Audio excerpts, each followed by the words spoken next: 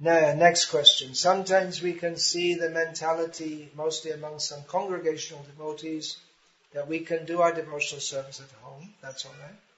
We actually do not need ISKCON centers. If we invest our energy and money in our household devotional service for our deities, the result will be the same. We can have our festivals, invite Maharajas, etc. Could you please comment on that?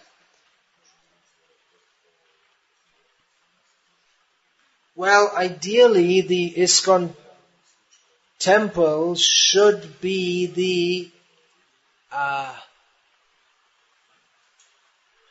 focus or the powerhouse of devotional activities. That those who are living in the temple, they are exemplars of Vairagya Vidya. They're renounced, they're knowledgeable, they're setting an ideal example. Ideally. And they give guidance to the congregational devotees, and they serve the deities, the temple. Of course, in the home there may be deities also, but it's just like, for instance, in Sri Rangam, people, they have their deities at home, but still they come to serve, to have darshan of Ranganatha Swami, the deity in Sri Rangam. They come, they make offerings.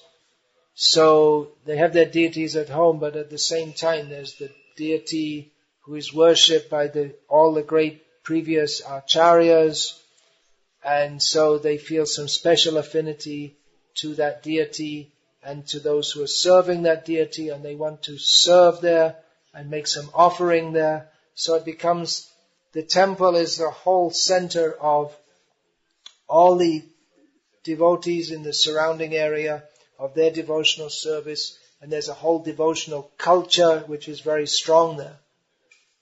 So if the temples are like that, then they certainly shouldn't be neglected. But if the temples don't have a very strong devotional culture, then it may be that householders feel that, well, what do I need it for? Sometimes we hear householders express, I go to the temple and I just don't find anything that I can't get at home.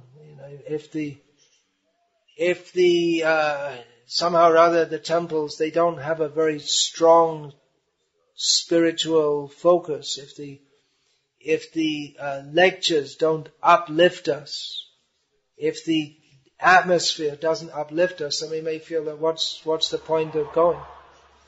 So, the